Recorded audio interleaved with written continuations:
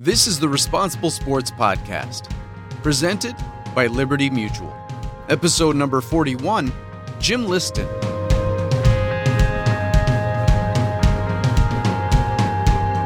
Responsible Sports is a program dedicated to supporting coaches and parents who help our children succeed on and off the field. Each episode, our host, Jim Thompson, Executive Director of Positive Coaching Alliance, will be joined by some of the most influential players and coaches to share their thoughts and experiences with responsible coaching and responsible sports parenting. In this episode, Jim Thompson, founder and CEO of Positive Coaching Alliance, talks with former Chivas USA strength and conditioning coach and former Los Angeles Galaxy coaching staff member, Jim Liston. If you'd watch these high-level players at the highest level that have won multiple championships, they love to play. It's a joyful experience, and I think as youth coaches, that's really our role, is that when the kids leave, our players leave, that there was joy today. And there's joy to come Thursday's practice, and I can't wait to get in the game on Saturday, and I'll do the best that I can. And that's it, is to light the flame. Jim shares his experience as a coach, including how to create an environment to succeed. He also shares his advice regarding weight training, the pros and cons of specializing in one sport, and minimizing the risk of injury to your players.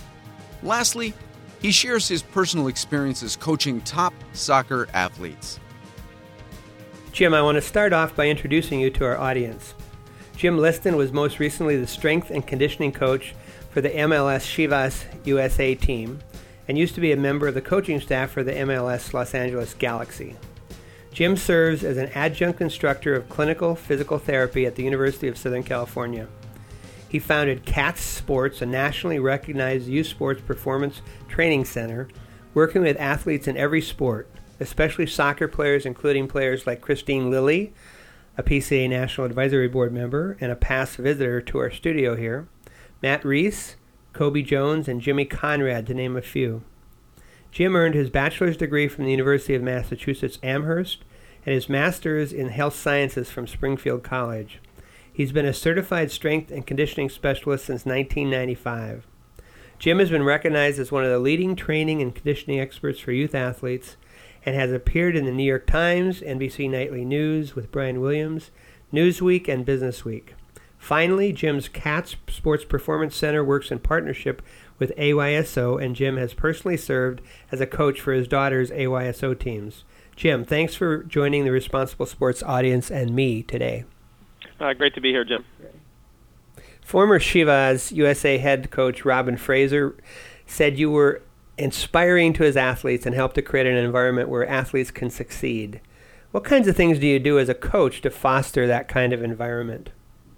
Well, that was certainly nice, and I appreciate that.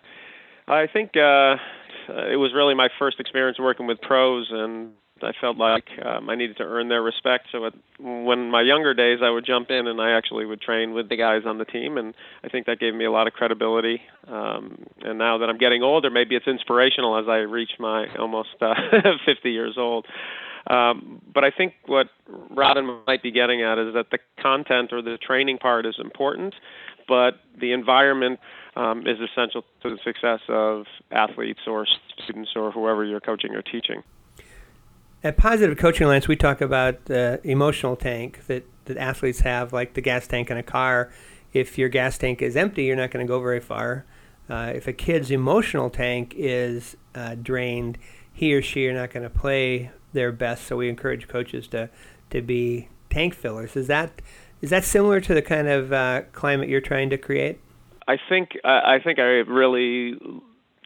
know I love the term. I think that filling the emotional tank is, it's deeper than just the idea of that, hey, you've done a great job, rah, rah, that there's some truthful praise and there's appropriate feedback. And we like to call it PIE, praise, instruct, and encourage. Instruct is to tell, show, do, and leave time to explore. Encouraging kids to make mistakes and when they make mistakes, and that praise is specific and authentic. So the child or the athlete or the student knows that you are really zeroing in on what they need to work on. And it's key that it's that's where it gets dodgy, that it's not criticism, but there are critical elements to any skill they learn, and it's different than criticism. And praise is important as long as it's true. We talk about individual leaders, but really great teams usually have leadership teams. As a strength and conditioning coach, you're part of a coaching team along with the head coach, assistant coaches. How do you all stay on the same page? Spirited debate. I think when Robin or any head coach puts together their coaching staff, they're looking for somebody to fill their holes that brings a certain expertise, and with that comes mutual respect. And there needs to be trust. And when you have trust, then we don't have that kind of false harmony. If you read the 5 dysfunctions of a team, harmony is great, but if it's false harmony, you're doomed to fail. So with any coaching staff, it's respecting and trusting the others, and not being afraid to give your opinions. And then when you leave the room, though, you leave the coaching office, agree or disagree, you're all on the same page, so the players feel like you guys are on the same, that we're all on the same page. No, I love that. That's fantastic. A lot of youth coaches are going to be listening to this podcast. Do you have any advice for youth coaches who are head coaches, how they can interact with their assistant coaches? Absolutely, and I think having been a youth sports coach for so many years, and having you've named your assistant coach, or you've been assigned your assistant coach, and then there are parents that will help. So sometimes you have a number of assistant coaches, but it's really important with you and your assistant coach or assistant coaches, and even the parents, that they understand that for us, environment is first. And that the kids, when they show up, whether they're late, whether they're on time, that we are all greeting them by name, not allowing nicknames, never punishing them with exercise, encouraging them to make mistakes, never let them pick teams in front of the group, and always ending as a group. And if we hit those 6 points, and we agree as head coach, assistant coach, and any of the parents that help, we're going to do a pretty good job of the kids feeling good about themselves when they arrive and when they leave. Because you got to remember, they've been in school 6-7 hours. They're driving. They're excited to get there. And the worst thing we can do is the kid shows up late. He's 12 years old. He doesn't drive, and then we send him to run a lap. So there's an agreement that we will hit these six things. So I'm greeting by name, no nicknames, et cetera, and the 4 others that I named. And that's really the first agreement that I have with my assistant coach. And that if we're all on the same page with that, creating that environment, those 6 points that I just hit. And then the other agreement is how you start and stop a drill. I think you've been out there when one coach blows a whistle to start, the other one blows a whistle to stop. One says go, one says hey, one says whoa, and it's really confusing to the kids. That's more of a management thing. And then you're on your way. I think we're all in it to make this a wonderful experience for our own son or daughter, and then all the kids that arrive that are on your team. What strikes me is just the clarity. If you have several coaches working with you, with those ground rules, people know what they're supposed to be doing. And it's crystal clear to the coaches, and then it's crystal clear how you're to the kids as well, and it allows us to operate within some boundaries that we know work, and it's a great way to then the assistant coaches, when we all over time know that it's not about the wins and losses, it's about the joy, it's about being with friends, and it's about learning about the game. That's why they're there. People who are listening to this are going to be able to rewind it and hear that again, but I can't do that right now. So could you list those 6 again? First was greet by name. Yeah, greet by name, no nicknames. Nicknames are labels. It's okay to be late. And don't punish with exercise. And then don't let the kids pick teams in front of the group. And then always end as a group. I know a lot of coaches who encourage kids to pick their own nicknames. Could you say a little bit more about why you don't want any nicknames? When you empower those to give a nickname, you're given a label. And I always use the example, because I've coached girls, do you like Hollister, or do you like Nasty Gal, or do you like to go to Nordstrom's, or are you a polo person? Well, I don't like polo. Then I'm going to make you wear a polo shirt every day to practice. Well, I don't like polo. Well, I'm putting that label on you. That's my decision to give you that label. Yeah. And even if you let the kids say, this is my nickname, then you've empowered everybody to give nicknames. And kids really aren't honest with how they feel about a nickname. And you have to be very, very good to give a nickname that is uplifting to a child. So it just makes it easy, and it makes it crystal clear. Yeah, that's your nickname, but I'm going to call you Joey or Joseph or Joe. I mean, that is your name. And that's it. And then it's clear to all the coaches, because it can trickle down to the players and the assistant coaches, and next thing you know, you've got nicknames that could be deemed inappropriate. What this makes me think of is recognition. We tell coaches, when you're recognizing a player, don't try to be humorous. This is a big moment for the kid, being in the spotlight, and very few of us are able to give that recognition in a way that uses humor appropriately. So stay away from that. Stay away from it. And there are very few of us that are comedians, and those are very, like you mentioned, they're very important moments, and they're the moments that kids are going to remember forever. How can coaches create an environment where conditioning is actually fun for the athlete? 2 words: gameplay. Whether it's hunters and hunted, sharks and minnows, we call it the gauntlet. If kids are enjoying, and it's just flags and different rules and different boundaries, and kids will run around, and their respiration rate, heart rate, temperature rate, they will all go up playing a game. For example, and if you do that early, that's part of the warm-up, but there are also concepts of the games, sharks and minnows, that apply to soccer. They're shielding your flag, like shielding the ball. There's penetration to get to the other side. There's delaying the athlete so you can get and forcing them one way, so you can force them to cover in that game of hunters and hunted, sharks and minnows. They will get fit through play and not think about it. If I were to have a hunters and hunted game for 5 minutes, and all the kids would be panting and smiling, and that if you ask that same group to run 2 laps for 5 minutes, it would be slower. The mechanics would be different than sprinting, which is required in any sport, and they would dread it. We can get them to smile and play. And probably they don't want to stop after 5 minutes. Well, they don't want to stop. Then it's hard to get them to play soccer. That's a whole, all right, we're moving on from the gauntlet. No, we want to play some more. But it's, and generally the games, that's how you start early. Remembering the kids have been lectured to, and they've been in class, maybe they had a little recess, and they want to run around, and they're energetic, and let's let them express that energy while they're playing, and then they become more coachable. Because it's really tough to try to give them that technical drill the first minute they're there. They're not ready for that yet. Wow, those are fantastic suggestions. There's so much emphasis on performance, on improving performance. And what's the right time for a kid to hit the weight room? Is there a specific age when kids should start lifting weights, or is it more complicated than that? Yeah, it's more complicated. You could generally say that once they're 15 years old and above, you're a sophomore in high school. For the boys, freshman for the girls, that they've grown in general. They've hit, the stage through puberty.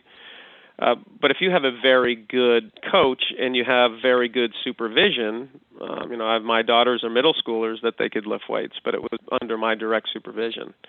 So if you don't have a trusted, certified strength and conditioning specialist, somebody that has a background in training, you just wouldn't do it. You'd wait till they got in high school. In the younger ages, the 6, 7, 8, 9, 10, 11, 12, they need to be able to transfer their own weight and balance and control their body weight. So it's really unnecessary. So is there a penalty? Say you got 2 kids who are about the same relative ability, 10, 11, 12 years old. One of them has a competent strength and conditioning coach. The other doesn't. By the time they're 15 or 16, is there a penalty for the kid who doesn't? Yes. The kid that's stronger, younger, quite possibly could be more successful on the field. And we know that the kids that are more successful have more confidence. More confidence get into more competitive environments. More competitive environments often get better coaching, and coaching that's with appropriate feedback that allows them to grow, for sure. And we all have, we've all dealt a certain hand, and we're not all going to be fast, but we can all be faster. And anytime you can enhance the athleticism of a child, whether it's strength, flexibility, mobility, or coordination at the younger ages, they're more likely to be successful later on.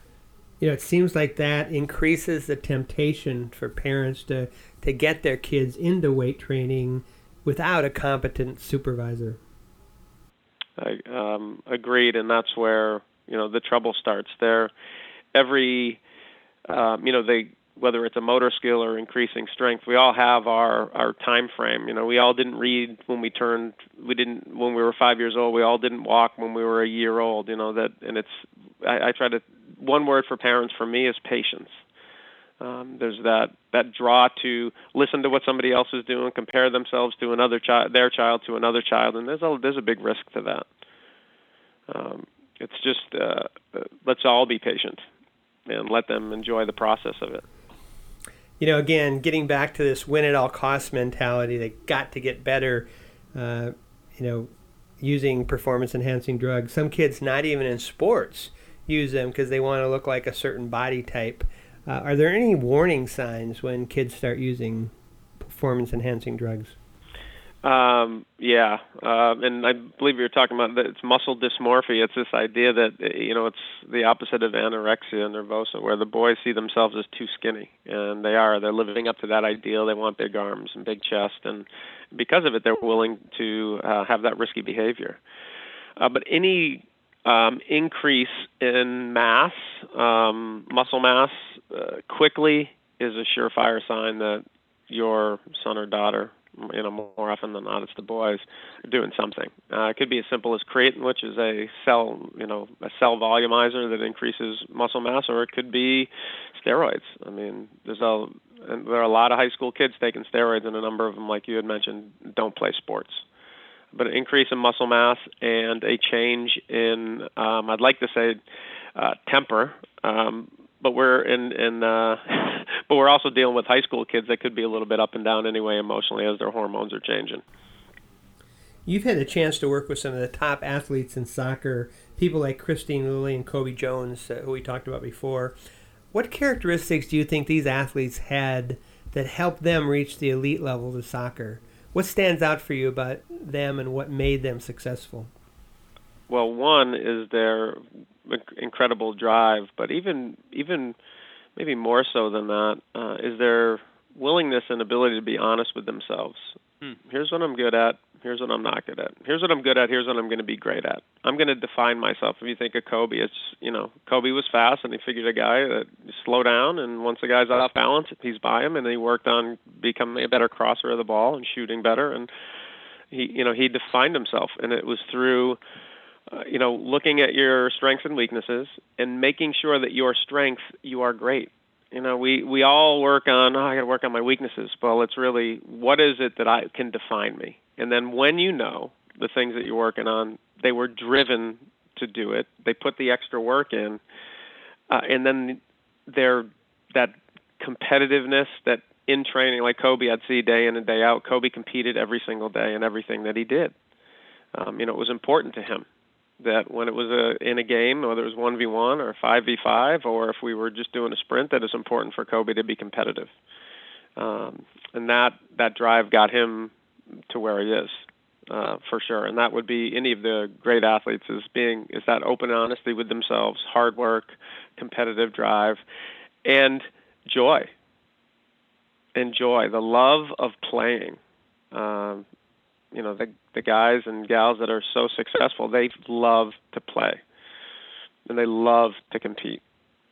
And it's a wonderful, and there's an appreciation from the very successful that this is a wonderful way to make a living. If you'd watch these high-level players at the highest level that have won multiple championships, they love to play. It's a joyful experience. And I think as youth coaches, we can talk about the content, and we need to be able to pass and receive and dribble, et cetera. But it's what is it? It's that child feels that, it's important.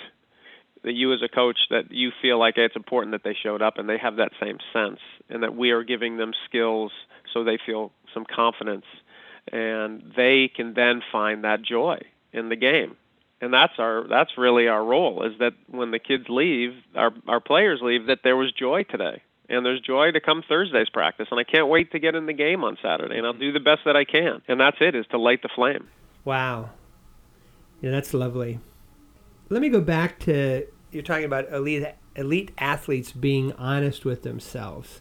It sounded like, working on your weaknesses, building up your strengths, it sounded like you felt that it's more important for athletes to make their strengths great. And it's not either or, but it seemed like you put more emphasis on really making their strengths great. When you're good at something, it's fun. Yeah. You feel confident. It's like, this is a great ball winner. Look at Sam. She wins every ball in the air, and on corner kick she's really dangerous, because then she works on it, and she's identified for that way. And if she wants to go and play in college, this is what the tournament was for, then the coaches look at her, man, I need a player like that. I could use a player like that.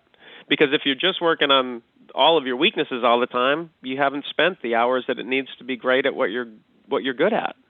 Jim, one of the things that I and other PCA trainers who go around the country speaking, when we speak to parents, we hear over and over again about the pressure they feel to have their kids specialized at an early age. Is there anything we can say to parents to help them resist the pressure to specialize, for their kids to specialize at an early age? Yeah, research shows that 70% of kids quit youth sports by the time they're 13. They're either hurt, they're burnt out, there's too much pressure to win. So it's very risky to just jump in and play one sport. And the other part is, if I am good at a sport, and so I just play that sport, and I've done it for 6 or 7 years, what happens when you reach the teen years and you don't like it anymore? It's giving children an opportunity to experiment with a number of sports is going to pay off in the long run. I think I was listening to, was it Shannon Box on the Responsible Sports Network here, and she said that she had played 3 or 4 sports in high school. And here's somebody that's won an Olympic gold medal, or a couple of them. We want, with the advantage to playing a number of sports, is they get a number of exposures to different motor skills and motor development and coordination, kinesthetic differentiation, all of these things that are important to athleticism, really the foundation of being a good athlete in any game. And then as they get older, they will then be drawn to the sport that they love. And when you love something and you're successful, you're more likely to go and practice it on your own. If started too young, private sessions, 3 or 4 practices a day, 3 or 4 practices a week, year in and year out, leads to burnout. We have a sports performance center here in Pasadena, but we also have physical therapy attached to it. And I can't tell you the number of children that we see on the tables with overuse injuries. The risk of overuse injury in the last 30 years has gone from, according to Lyle McCaley from Boston Children's, in the 70s, 10% of the injuries you saw were overuse, and now 70% of the injuries you see are overuse injuries. That the risk is far too great. Don't buy into it. Everybody's going to sell you on it. Your child is the next Messi. Let's let them try some other sports as well. Because when they do decide in themselves what they love, they're more likely to be successful. Yeah, that's beautiful. A kid who doesn't get a chance to try different sports, there may be one that he or she could just fall in love with and become really good at. Right. And if they do love it, then they're more likely to continue to play it. And whether it's high school, college, and then even recreationally, because we want the kids to not just play sports. We think of youth sports, but can you find an activity that after college, that you find an activity that keeps you healthy and fit for years to come? And the only way you do that is if there's joy in it. Yeah, the joy thing keeps coming back. Speaking of injuries, what advice do you have for coaches to create an environment that minimizes the risk of injury? That it's the injuries that we see now are just, it's from repetitive stress. It's doing the same thing day in and day out. It's to make sure that there's an appropriate warm-up and that you're working on coordination, flexibility, mobility, and strength, even from the youngest ages. And I say coordination first, whether it's gallop, skip, shuffle, karaoke, back pedal, because then you're moving your body in 3 planes of movement at different speeds and velocities, and that's going to reduce your risk of injury, is to be able to move in as many directions as possible. Not just working, and soccer's a great example. Let's jog around the field and let's sprint straight ahead, and everything we do straight ahead. And in the game, how often do you run straight ahead? Your runs are bending, you got V runs, you're backpedaling, you're side shuffling, and coordination's essential to that. So let's say as a coach, you do and say everything to create an environment where injuries are not so likely to happen, but injuries happen anyway. So how do you help kids deal with injuries when they happen? We're going to say an injury for the season or injury for a week or 2 weeks? Well, let's start with a shorter term, say 2 or 3 week injury. Yeah, well, I think it's, I really feel it's important that that injured player has a role within the group, whether it's assisting the coach on calling out the warm-up. All right, I want everybody to skip down and come back, and jog down and jog back, and shuffle forward and back, so they feel there's some engagement. Because, you can just sit them on the sideline and ask them to come to practice, and it's terrible for them. Well, let's get them engaged in the practice. If we're practicing heading, I'm throwing they've got a partner. They've partnered up. Even if they have an ankle boot, they can still throw the ball up in the air and feel like they're part of the team. Because that's really it. You lose when you're not playing. You lose a little bit of yourself. You kind of disappear out of the team. How can we make sure that they are doing something, feeling part of the group? That's lovely. What do you do if you have a kid who's out with an injury for the whole season? That's sad times. There's no question about it. We see plenty of kids with torn ACLs and they're out for the year. That I've seen in high school that offering that player a management position, even though it's not the same, where they're tracking during the game, maybe passes or shots or balls won in the air, that the information they're gathering is really essential to the success of the team, whatever that means underneath. For soccer, it would be tracking a game, and then after the game, the next practice, you could talk about what you did well, what you didn't do well, and then that person that's injured, the manager, is like, wow, I got that information from my team, and I know that's going to help the next game. So they're always either at the game participating, they're part of the plan for the next game, so it feels like, man, I'm really contributing. Well, that's brilliant stuff. Thank you. Let's talk about you coaching your own daughter. What was it like to coach your daughter in a team of lots of other kids? Well, it was wonderful, in a word. She started so young. We did the under 6, so they're 5, 6, 7, 8, 9, and it was beehive soccer, and I feel like I had a pretty good idea from what I had been through to how to create an environment where all the kids felt like it was important they came and they felt confident and successful. I thought I did a good job with that. Certainly looking back, I probably could have added a little more learning soccer, remembering that they're there to learn. But I guess I feel like it's wonderful because I'd like to draw a story of when I went out. My daughter was in kindergarten, and I joined the PTA. You're very excited when your first is in kindergarten, and so they assigned me to do the newsletter, and with one of my neighbors. And I get about 2 weeks in, I go, what am I doing a newsletter? I need to. So I went to the principal, and there's physical education. It's isn't taught by physical education teachers in California in general. So I just finally asked the principal. I said, how can I help on the playground? I got to get back to doing, I want to do something that I enjoy doing, that I at least know I can affect this group of kids in physical activity. So I guess in a nutshell, I always felt like it was my way of giving my daughter and then, her group of friends an opportunity to be in a nice environment.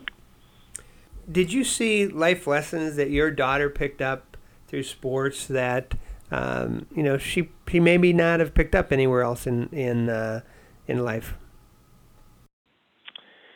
Yeah, and just even recently as the kids hit the teen years, and just the emotions are running and hormones are going, and the up and down of the teen years, that the team is the kind of a microcosm of that. There are even ups and downs with the team, and just recently, when the going goes well within a group, it's cheer, cheer, cheer, cheer. Well, even this year, when the going wasn't going well, some of the kids were saying things that were, inappropriate, really.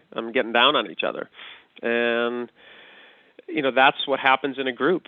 It's easy to show that, my character is great when things are going well, but the character isn't shown until things aren't going well and how you handle that. And that happened. It was this season, and they battled through it.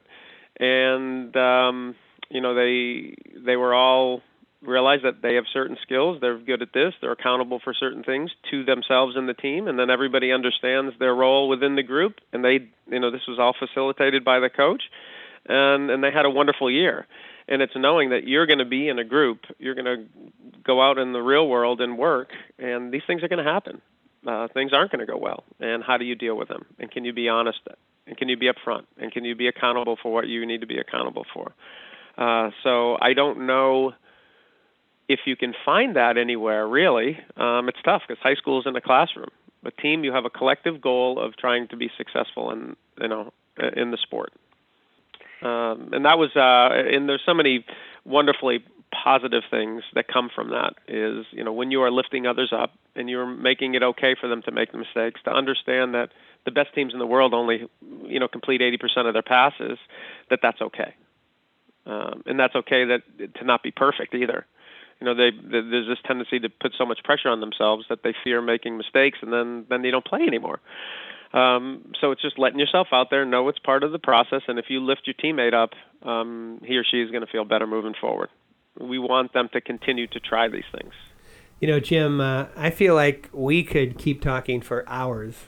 And I have one last question. If you could have every high school and youth coach in the country do one exercise in practice with their athletes every day, what would it be? It would be running, looking over their left shoulder, and after about 10 yards to then rotate your body and look over their right shoulder. That's simple. Learning to run from forward to backwards. It gets a little bit lost. And we spend a lot of time running forward, a little bit running sideways, and we need to learn to move our body. It's just really a body control thing. And I don't know if I described that very well, but if I'm running forward, looking back over my left, and then get halfway and don't turn my head, so I'm still looking at you if you're behind me, and then can I then look over my right shoulder? That would be the one. Your head doesn't move. Your whole body rotates around your head. Maybe a good example. I'm looking back at the goal I'm defending, and I'm looking over my left shoulder, but I'm running towards the opponent's goal. Yep. And I get to midfield, and I still look at my goal, but then I turn my whole body, and now I'm looking over my right shoulder, and I'm still going in the same direction. That pays off whether you're playing soccer, whether you're trying to track a ball, baseball, crack of the bat. You've got to be able to sprint out into center field, look over your left shoulder, reach up with your glove to catch it. Really important. Very important. Jim, this has been fantastic. I'm so delighted you took the time to talk with me today. There's going to be a lot of coaches, parents, athletes who are going to listen to this, and they're just going to get so much from it. Thank you so much. Well, it's been my pleasure, and I really appreciate what the Positive Coaching Alliance means to people out there, and we're all on the same page here. Let's make youth sports great. To learn more about responsible sports, including downloading valuable tools on a mastery approach to youth sports that includes creating a commitment to learning, visit responsiblesports.com. You'll find helpful responsible sport parenting and responsible coaching guides, downloadable tools and worksheets, and advice from leading youth sports experts.